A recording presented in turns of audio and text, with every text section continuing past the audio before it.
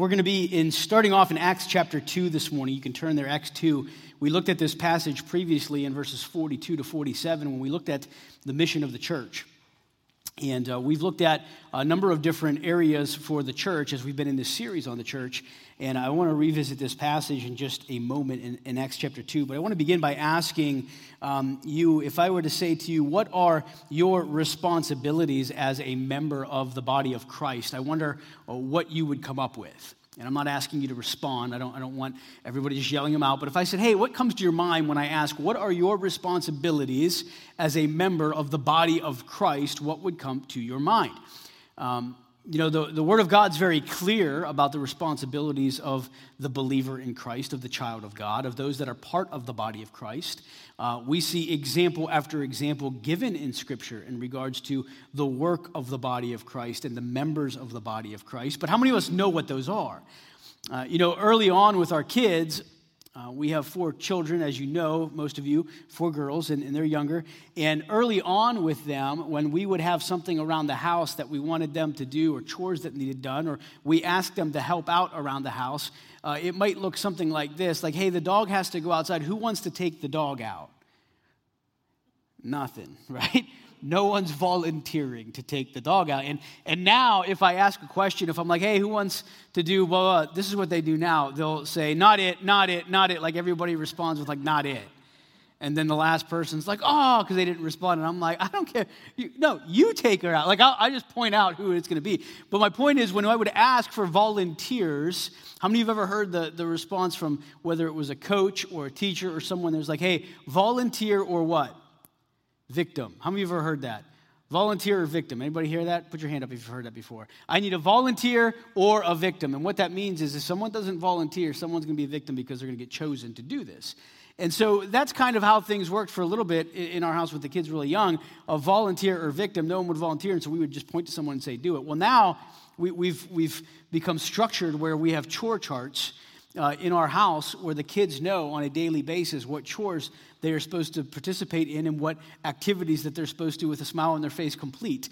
Because we have to schedule it for them and show it to them, because on their own, even if they see something needing done, they're not just going to go do it, which I'm happy to say now they start to do that a little bit. But early on they didn't, and so we had to make it very clear and point out to them, this is what your responsibility is. This is what you need to do. Here's the day that you need to do it on, so make it happen, right? I think a lot of times as believers in Christ, we need that.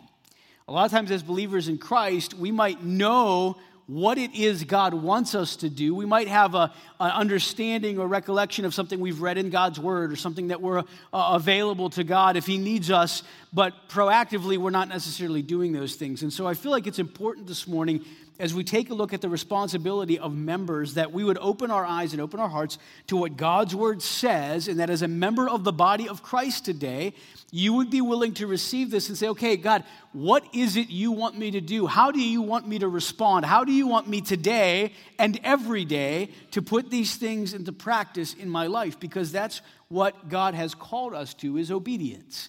And so as we open God's Word today, these aren't just suggestions. These aren't just like, hey, who would like to? This is what God says and what God expects of you and of me. And sometimes that's difficult, especially when there are those callings or those responsibilities that we're not too thrilled about because they're a little bit harder.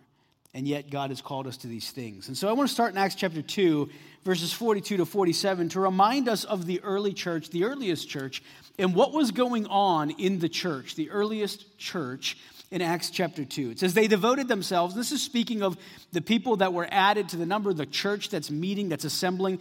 They devoted themselves to the apostles' teaching and the fellowship, to the breaking of bread and the prayers. Right away, understand that there was an understanding on the part of the members of the body of Christ that were meeting, that they were devoting themselves to the teaching of the apostles and to the prayers. They were receiving the word of God. They were obeying the word of God. They were devoted to that teaching, and they were under the leadership of godly leaders. They were placing themselves under that authority. It says, all came upon every soul, and many wonders and signs were being done through the apostles, and all who believed were together and had all things in common. There was a camaraderie and a unity amongst the body of Christ. They were selling their possessions and belongings and distributing the proceeds to all as any had need. And day by day, attending the temple together, breaking bread in their homes, they received their food with glad and generous hearts, praising God and having favor with all the people. There was an understanding of the care that they were to have for one another under the teaching and authority of the Word of God. Under those godly individuals that were leading them and guiding them, they were sharing with one another. They were caring with one another. They were desiring to meet needs together. It's one of the reasons why we're so blessed at Maranatha by our body that gives faithfully to be able to meet the needs that are present within the body, and you should be commended for that. But they were doing that here in the early church, and it says that day by day they were together. Day by day, they were assembling together, and they were eating together, and they were fellowshipping together, and they were receiving all that they had with glad and generous hearts. And along the way, they were praising God and having favor with all the people. And God, the Lord, was adding to their number day by day those who were being saved. This is the picture of the earliest church. We touched on this. We looked at this particular passage weeks ago with an understanding of how amazing and how fresh and beneficial this seemed to be. When you read these verses in 42 to 47, you get the picture of a functioning body that together is growing in Christ. They're making an impact for Christ. They're caring for one another, and they're following Jesus, and they're obeying the teaching of the Word of God. And so as we go to the Word of God this morning and we ask, what are the responsibilities of members? There were many different ways that this message could go, and many different things that could be said, and many different things that could be received as challenges as far as what does God want of us as members of the body of Christ. And so what I chose to do this morning is really zero in on what the Word of God shares by way of one another's of the Word of God, of how God desires for you and I as believers in Christ, as members of the body, of what He desires of us towards one another. What are the responsibilities that are there? Now, we've already mentioned in Acts 2 that clearly the first responsibility that we're not even talking about this morning, because we already talked about this, is that we have to place ourselves under the authority of the Word of God. If you remember when we were talking about the responsibility of leaders, it was to faithfully proclaim and teach the Word of God. It was to faithfully lead in the body of Christ. And so it's a given this morning that the primary really responsibility that you and I have as a follower of Jesus Christ is one of obedience, where we are glorifying Him and making Him known because He's called us to that. So clearly the responsibility we have as a follower of Christ, as any member of the body of Christ, is to follow Christ, to make Christ known, to make His name great, to be obedient to His word, to submit to the leaders that God has placed over us. But I want to focus again on the relationship between one another within the body and the responsibility that is there as members. And so let's begin. These are not in any particular order of importance. There are 59 times, I believe, that one another, or 59 one another's that show up through the New Testament scriptures as far as relation. We're not going to cover all 59, so don't worry. Some of you are like, we're going to be here a long time. We're not going to cover all 59. I really this morning just want to focus on some of those one another's. And again, no particular order. But number one, love one another. Would you say that with me? Love one another. This should be nothing new this morning. If you're here and you've been here for any amount of time, you know God's word calls on you and I as members of the body of Christ to love one another. Jesus said this in John 13:34. He said, "A new commandment I give to you, that you love one another just as I have loved you. You also are to love one another." Think of the love that God is calling you and I to love each other with. It's an incredible kind of love. Listen, the Word of God calls on husbands. Husbands, if you're here today, the Word of God calls on you and I as husbands to love our wives as Christ loved the church and gave Himself for her. God wants that as husbands to our wives. But listen, here's what's amazing. The standard Jesus gives for those that are members of the body of Christ, for those that know Jesus, is that we would love one another even as He has loved us. Now, I don't know about you, but we could stop there this morning and we could be like, let's get on our knees and repent and ask God for forgiveness, because we don't do this all the time. Love one another as I have loved you, so you also are to love one another. But look at what He says. You're to love just as I have loved you, Jesus says. I want you to consider that for a moment. And again, This is a challenge I'm giving to myself as well this morning. When was the last time that we can truthfully say that we demonstrated that kind of love to one another in the body of Christ? And I'm not talking about your family, because yes, you should love your family that are the believer in Christ. It's not just outside your family. In your family, you should love that way. But when was the last time that you and I demonstrated the same love that Christ has loved us with to one another within the body of Christ? Obviously, that's a selfless love. That's a sacrificial love. It's a love that puts others before ourselves. It's a love that does not take ownership of what is good for ourselves, but rather what is good for others. It's an incredible command that Jesus gives to us. And here's what's staggering about this command. And again, we could say that we could just say that one command and we could be done for the day. Because if we're honest, if you're doing that, all of these other one another's are going to be happening. If we're loving one another just as Jesus loves us and loved us, all of these other one another's that are going to come that I'm going to share this morning, they're going to happen. They're going to happen if we're doing this first one. But here's what's amazing about this is in 1 John chapter 4, verse 7, this is what John says, "Beloved, let us love one another," repeating again the command that Jesus gave. "For love is from God," and look what he says, "and whoever loves has been born of God and knows God." This is the mark of the believer in Jesus Christ. Look what he says. "Beloved, let us love one another. Love is from God. Whoever loves has been born of God and knows God." You want to know how you know that you are born of God? You want to know how you know that God has transformed your life and the life of the person sitting next to you? We know this by our love for one another. It goes so far as to say, Jesus would say this as well as John would reiterate this, if we say that we love him and we do not keep his commandments, then we're liars. Jesus said, "If you love me, keep my commandments." And what was Jesus saying? A new command that I'm giving to you is to what? To love as I've loved you. This is the mark of the believer in Jesus Christ. Love one another. That's a pretty remarkable command. Again, such a high standard that Jesus would lay out for the believer in Jesus Christ. And can I share with you today, you and I are incapable of doing that. We are incapable of fully obeying that command apart from the Spirit of God enabling us to do just that. Sinful, dead, old self cannot do this. But through the power that God gives, through the Spirit of God living within us, he has enabled us as those that are alive in Christ to love just as he has loved us. How are we doing with that? How are we doing with that? And Jesus said, "This is how all men will know that you are my disciples, if you love one another." If we say that we love him and we don't love one another, our brother, we're liars, John would say, and the truth is not in us. Again, we could stop right here, couldn't we? We could stop right here. I wonder this morning is maybe God put someone on your mind or your heart that you're like, man, I really need to love that person. Doggone it. Has God put someone on your mind or heart this morning that's in your mind and heart? Their face is right there. You can't get rid of it right now because you're like, I have to love that individual. Because that's what God's called me to do. This should be a motivation of our hearts as believers in Christ, to love one another. Secondly, to serve one another.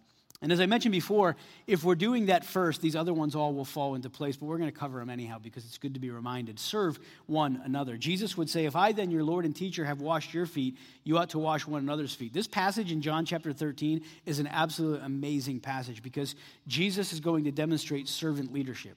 He's going to demonstrate a servant-like heart and a servant-like attitude and servant-like leadership. Jesus would wash the disciples' feet. The Son of God would wash the disciples' feet, and he would say, just as I have done to you, you also ought to do to one another. Jesus would say of himself, I came not to be served, but to serve and to give my life as a ransom for many. So just as we saw we're to love one another, we're to serve one another. Jesus called us to do that. In Galatians 5:13, Paul says, you were called to freedom, brothers, only don't use your freedom as an opportunity for the flesh, but through love serve one another. Now that we have this opportunity and that we have an opportunity to live a life that's pleasing to God, now that we have opportunity because we are no longer bound by the flesh, we are no longer slaves to sin, he says, listen, don't use the freedom that you have. Don't use the freedom that you have as an opportunity for yourself. Instead, serve one another. Have you ever served someone before? Have you ever done something as a servant for someone that you've served them out of love and out of a desire to glorify the Lord and a desire to be obedient to the Lord, and you serve them and you see what that produces and the response they give, and you think, man, I want to do this all the time. Have you ever done something that after you've done that, you're like, man, this felt so good to do this. I'm going to do this all the time. I remember on missions trips, and I've shared this before, like everybody becomes a super Christian on missions trips. Whether youth groups or adults, there's something about going either overseas or in a different culture or in a different area that when you get on that plane or you get off of that bus or you get off of that vehicle and you land in the spot that you're going to be serving, you are ready to serve. Youth group kids, I'll never forget youth group kids that we would go on missions trips, and you could go on a missions trip and you could be like, all right, here's what I need. I need someone tonight who's willing to go clean those bathrooms because they haven't been cleaned in like 6 years and it's filthy, it's nasty, it stinks. Who wants to do it? And everybody's like, I'll do it, I want to serve. And everybody's ready to go. But like back home, mom and dad would be like, who wants to take the dog out? And be like, I'm not taking the dog out. Why? Well, I'm on a missions trip. This is what I do on a mission. I serve. But have you ever gone somewhere or served or done ministry, and when you've served and you were there, you're like, man, I'm going to do this all the time. You go on a missions trip and you're serving at a homeless shelter or a soup kitchen, and you're there, and you're serving, and people are blessed. You're serving and you're glorifying Christ, and you're doing something for the name of Jesus, and people are blessed, and you're there, and while you're there, you're like, man, I'm going to do this all the time. Next year when I come back, right? And it's a year before that ever happens again. Why? Because we have this mentality when we go on a missions trip, or if you've ever been on a missions trip, of why am I going on this trip? I'm going on this trip to serve Jesus. And so my eyes are open to serve Jesus. People who have never shared the gospel with anybody before, when they go on a missions trip, they're ready. People who would never in a million years approach someone with a gospel tract or approach them and say, hey, can I just ask you about your relationship with God? They would never do that. But when they're on a missions trip, they do that. Why? Because that's why they're there.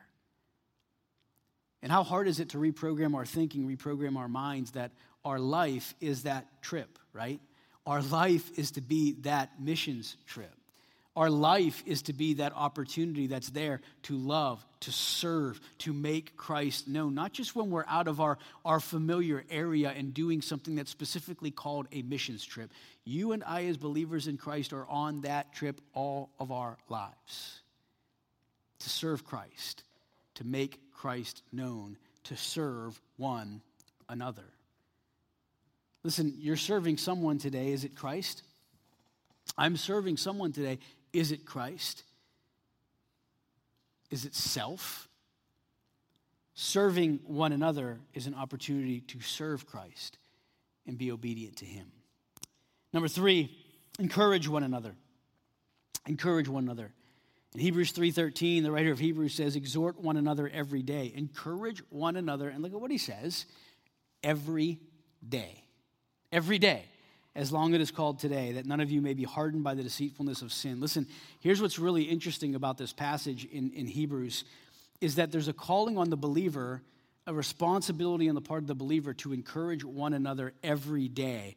And he gives the reason why. He's like, so that way you do not grow hardened by the deceitfulness of sin. How many of you have ever had someone at just the right time give you an encouraging word that built you up in the Lord? Have you ever had that happen? Put your hand up if you've ever had that happen. Some of you don't have your hands up. And if you've never been on the receiving end of an encouraging word in Christ, if you've never been encouraged by someone that's a brother or sister in Christ, that's because our brothers and sisters in Christ together, collectively, we fail at this. We are called as brothers and sisters in Christ to encourage one another daily, he says, every day. I wonder, how long does it take? How long does it take on a daily basis if God puts someone on our mind that we think, man, God, help me. If our prayer to God is, God, help me to encourage someone in the body of Christ today, and God puts someone on your mind or your heart, how long does it take to take out your phone to text them an encouraging word? Hey, brother, sister, praying for you today. I hope you're doing well. How long does it take out of our day? And yet, what is it that we typically do? We're like, oh, man, I should get around to encouraging them sometime. I should pray for them. And we don't. I was driving the other day and was passing by someone's house, and God really impressed on my heart, like, to pray for that person. And so I did, and I wanted to encourage them and let them know that I was praying for them. And you get a response back from the individuals when you tell them that you prayed for them, and they're like, you'll never guess, you'll never know what I was going through when you said that. Have you ever had that happen? Where God has pressed someone on your heart or your mind, and you've sought to be an encouragement to them, and they get back to you and you're like, I can't believe you did that at just that moment because I needed that. I needed that. Maybe you've been on the receiving end of that, where you are down and your prayer to God is like, God, I don't even know if you're there. I don't even know if you care. You're discouraged, and then someone randomly texts you, calls you, shows up at your doorstep to pray with you or to care for you, to encourage you.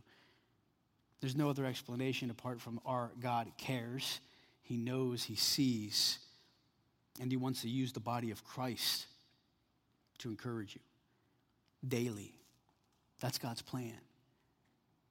That's the responsibility we have. Listen, a lot of responsibilities, like I mentioned the chore chart, kids will look at the chore chart and they'll look at the chart and they'll be like, today's the day I got to do that. And they're not thrilled about it. As a believer in Christ, when we list these, don't all of these just sound good? Is there anything on here that we're talking about that you would listen and be like, man, I got to go encourage my neighbor? Like, is there anything on there?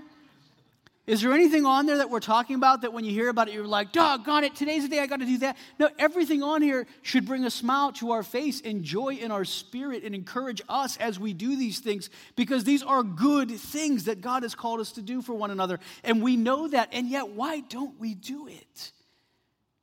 You ever talk to someone who maybe hasn't exercised in forever, and then they start exercising, and they get back, and they're like, how'd it go? And they're like, oh, it was great. I feel so good whenever I'm doing that. I think I'm going to do it again, like in 3 years. I'm going to go back. You know what I'm talking about when you do something, you're like, that was just great. I got to do that every day, and then we never do it. That so often is what happens, isn't it, when it comes to these things? These are good things that God has called us to do. Love one another, serve one another, encourage one another. Number 4, here's where maybe this is the one that after we just talked about, or any of these things, like, oh, I have to do that. This one might be that. Forgive one another. Forgive one another. Now, understand something. We're not going to get into this big understanding and doctrine, theology of forgiveness today. We don't have time to do that. Another time we'll do that. I'm happy to do that. I'd love to do that. I'd love to talk about that further, deep. Let's go. But forgiving one another does not always mean there's complete restoration with one another. And again, we can talk about that further another time, but we are called to forgive. In Colossians chapter 3, 12 and 13 says, put on then as God's chosen ones, holy and beloved, compassionate hearts, kindness, humility, meekness, patience, bearing with one another, and if anyone has a complaint against another, forgiving each other as the Lord has forgiven you, so you also, what's the word there? So let's say it louder. Must. We don't like that. So you also must forgive. Doggone it. We were going good, right? We were going good. Love, yes. Serve, yes. Encourage, yes. Forgive. You must forgive one another. That's hard sometimes.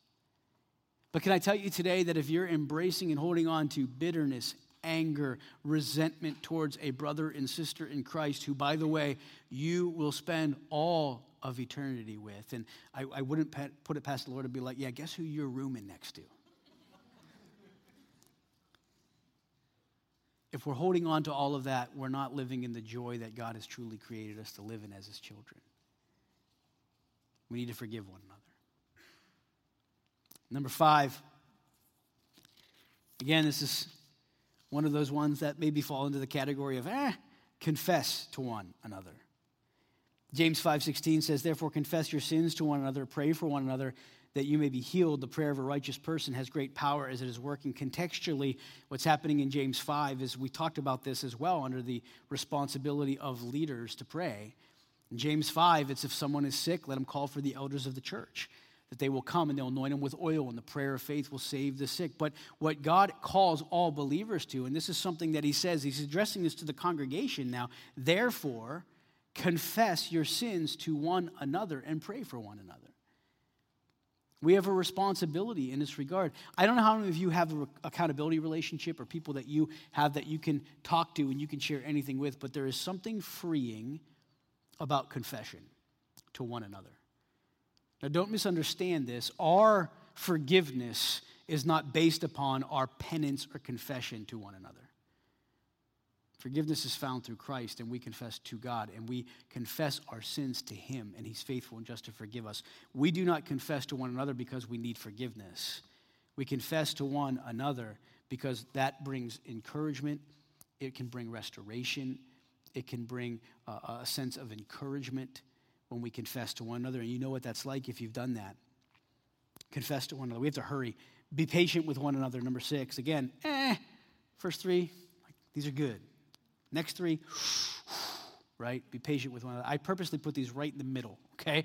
Put these ones right in the middle. They were in random order, but they really weren't. The first 3 were really yes. Next 3, right? Be patient with one another. Ephesians 4, I therefore, a prisoner of the Lord, urge you to walk in a manner worthy of the calling to which you've been called, with humility, gentleness, patience, bearing with one another in love, eager to maintain the unity of the Spirit and the bond of peace. Bear with one another, okay? I mean, Paul put it pretty clearly. There should be patience with one another. Real quick, number 7, back to some good things. Care for one another. They're all good, but back to ones that were care for one another. He says this, care for one another. Be kind to one another, tenderhearted, forgiving one another as God in Christ forgave you. Be kind to each other, tenderhearted towards each other. We look back at that Acts chapter 2 passage. There's very clearly the presence of complete care for one another. Number 8, pray for one another. We already looked at the James passage. God desires that you and I as believers would pray for one another, that we would encourage one another daily. That's through prayer, through service. We have an opportunity to glorify God. Number 9, inspire one another. Hebrews chapter 10 says, let us hold fast the confession of our hope without wavering, for he who promises faithful. Let us consider how to stir up one another to love and good works, not neglecting to meet together as is the habit of some, but encouraging one another, all the more as you see the day drawing near. We need to stir one another up to love and to good works. We need to inspire one another in our walk with Christ. And then number 10, be at peace with one another. Finally, brothers, rejoice, Paul says in 2 Corinthians, aim for restoration, comfort one another, agree with one another, live in peace, and the God of love and peace will be with you. Peter said in 1 Peter 3, finally, all of you have unity of mind, sympathy, brotherly love, a tender heart, and a humble mind. Be at peace with one another. All of these one another's, and there's many more, are only possible through the power that God gives through his Spirit. But can you imagine what that would look like for everybody in this room if you were the recipient of these one another's? If you were the recipient of these one another's, if you felt loved by one another, if you felt peace with one another, if you felt prayer, encouragement, inspiration, joy from one another, what that would look like. We want to share with you this morning a testimony from a family within our church of how the body of Christ and all that the body of Christ did isn't even really completely seen and summarized in this video because there's so much more that couldn't be included for the time. But this is a family in the body of Christ that were recipients of the body and the one another's. I want you to take a look at this.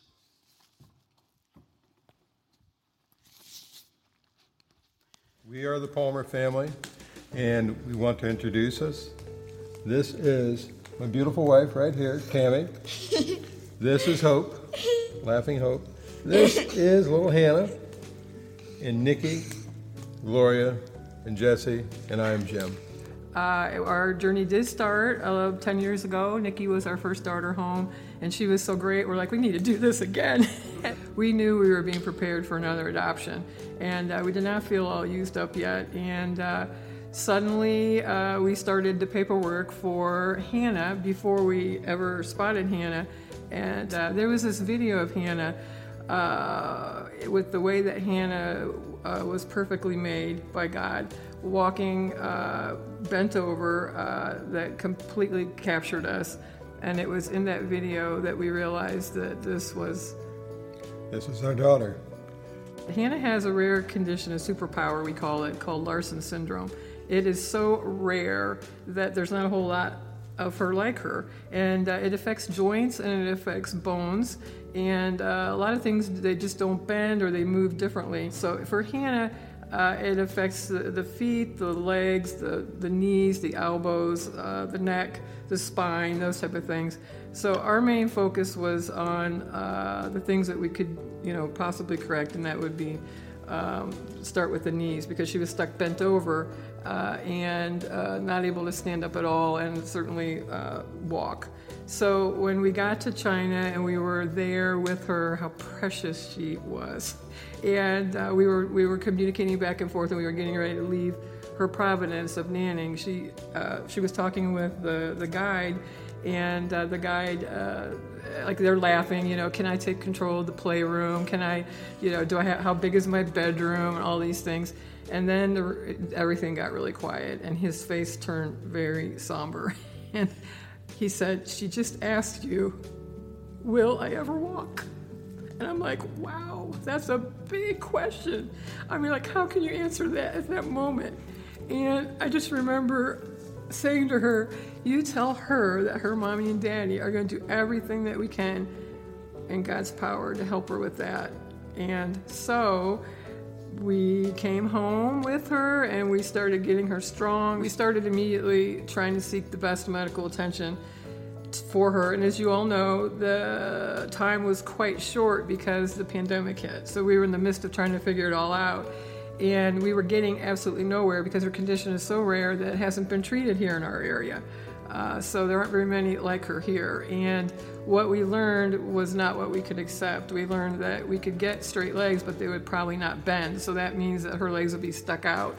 And that was not an option. We finally had a plan, and that was Hannah needed to go see specialists. And those specialists were in Florida. We did not have insurance for that. We did not have an income from our regular livelihood for that. But this is what would be needed to be done. And we already knew in our spirit, we knew before Hannah came home, we already knew that was probably what was going to be needed. The friend reached out and she said, God has told us to give some money towards Hannah's surgery. We know that you're, coming towards this, and could you get us a tax donation? So it was at that time that I reached out to the church, and I said to Pastor, I said, this is what our friend is asking for, and they would like to know if you'd run it through benevolence. And the way the benevolence program's set up, it's a gray area to do something like that. It's not, it doesn't work that way. And so the answer to that was no. But somehow, unbeknownst to us, God was working, because the church leaders came together and they thought that doing something for Hannah is where God was leading them to. And may I say, doing something for Hannah is a little bit of an understatement. We got a phone call that absolutely floored us. I mean, when literally floored us, put us on the ground. I remember we were working down in the basement, and I believe it was Rob, wasn't it? Rob stopped, called up and said, guys, we're gonna take care of it. And it's like, gonna take care of what? And he said, everything. So Hannah's surgery would obviously, I'm not really sure exactly. I mean, her surgery is probably close to, $750,000, definitely over, somewhere between $500,000 and $1 million. Just two legs, 8 hours, 6 days in the hospital for each leg, intensive therapy. We were in intensive care for 2 days each, and then an intensive physical therapy. And so we did get insurance finally after many phone calls trying to get private insurance for somebody who has a condition such as this. It's obviously going to be costing a very lot of money. We brought our big God and our faith down there. We were blessed. We had a lot of fear and a lot of different things, and we were blessed with God giving us the knowledge to introduce to her a mighty Jesus roar. And a mighty Jesus roar is something that carried us through our darkest days. It carried us through fear. It carried us through pain. It carried us through. It became everyone in Florida is roaring. Okay, every doctor, every surgeon, every physical therapist, we all know it became a theme down there. It was our faith move mountains. Here comes Hannah. Do you want to share? Maybe somebody needs a roar for their health or their healing, or maybe you can teach them your Jesus roar, and they can roar with us too as you finish your treatments. Okay. Okay. 3, 1. 1. 1, 2, 3.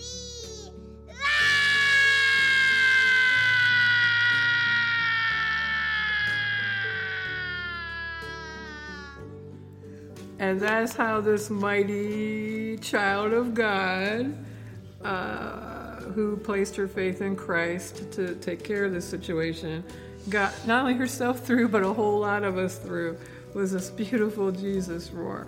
So, here we are today. We still don't have our trade shows back, and we have legs that have been operated on. We have the bills are paid because of the body of Christ. We were in a checkmate position. What would we be able to do? He put us in a checkmate position, and it has all been taken care of. And we are so thankful. As her parents, who was asked that mighty question, will you do this for me, new parents? Will you help me walk? And to see her not only walking, to see the wheelchair parked away, to see her braces coming off, to see her riding a bicycle already, and it's only been, we came home in March. We got back home in March. So it's only been a handful of months. She is way ahead. To see God work in this mighty way has been amazing. It's taught us so much, and we're so thankful to everyone to help us to get to this place that we are today, because we did not do this in our own strength. We did it in His strength, but we also didn't do this in our own means. We did it because the body came together. So we reach out to our church family and we say thank you. Thank you. Thank you. It couldn't have been done without you. Thank you. Thank you, body of Christ.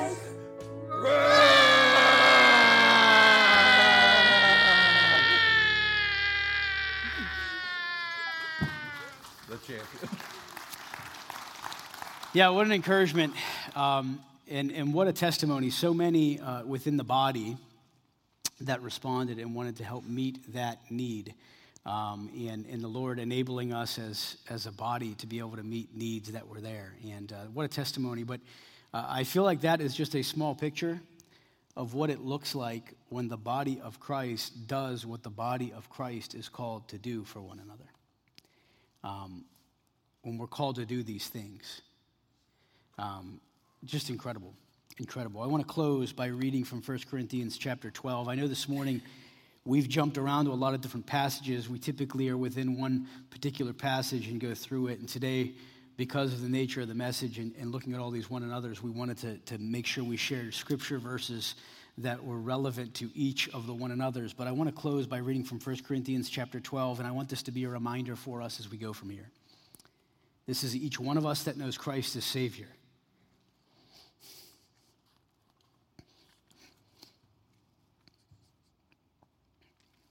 Don't forget this. For just as the body is one and has many members, and all the members of the body, though many, are one body, so it is with Christ. For in one Spirit we were all baptized into one body, Jews or Greeks, slaves or free, and all were made to drink of the one Spirit. For the body does not consist of one member, but of many. If the foot should say, because I am not a hand, I do not belong to the body, that would not make it any less a part of the body. And if the ear should say, because I am not an eye, I do not belong to the body, that would not make it any less part of the body. If the whole body were an eye, where would be the sense of hearing? If the whole body were an ear, where would be the sense of smell? But as it is, God arranged the members in the body, each one of them as he chose. If all were a single member, where would the body be? As it is, there are many parts, yet one body.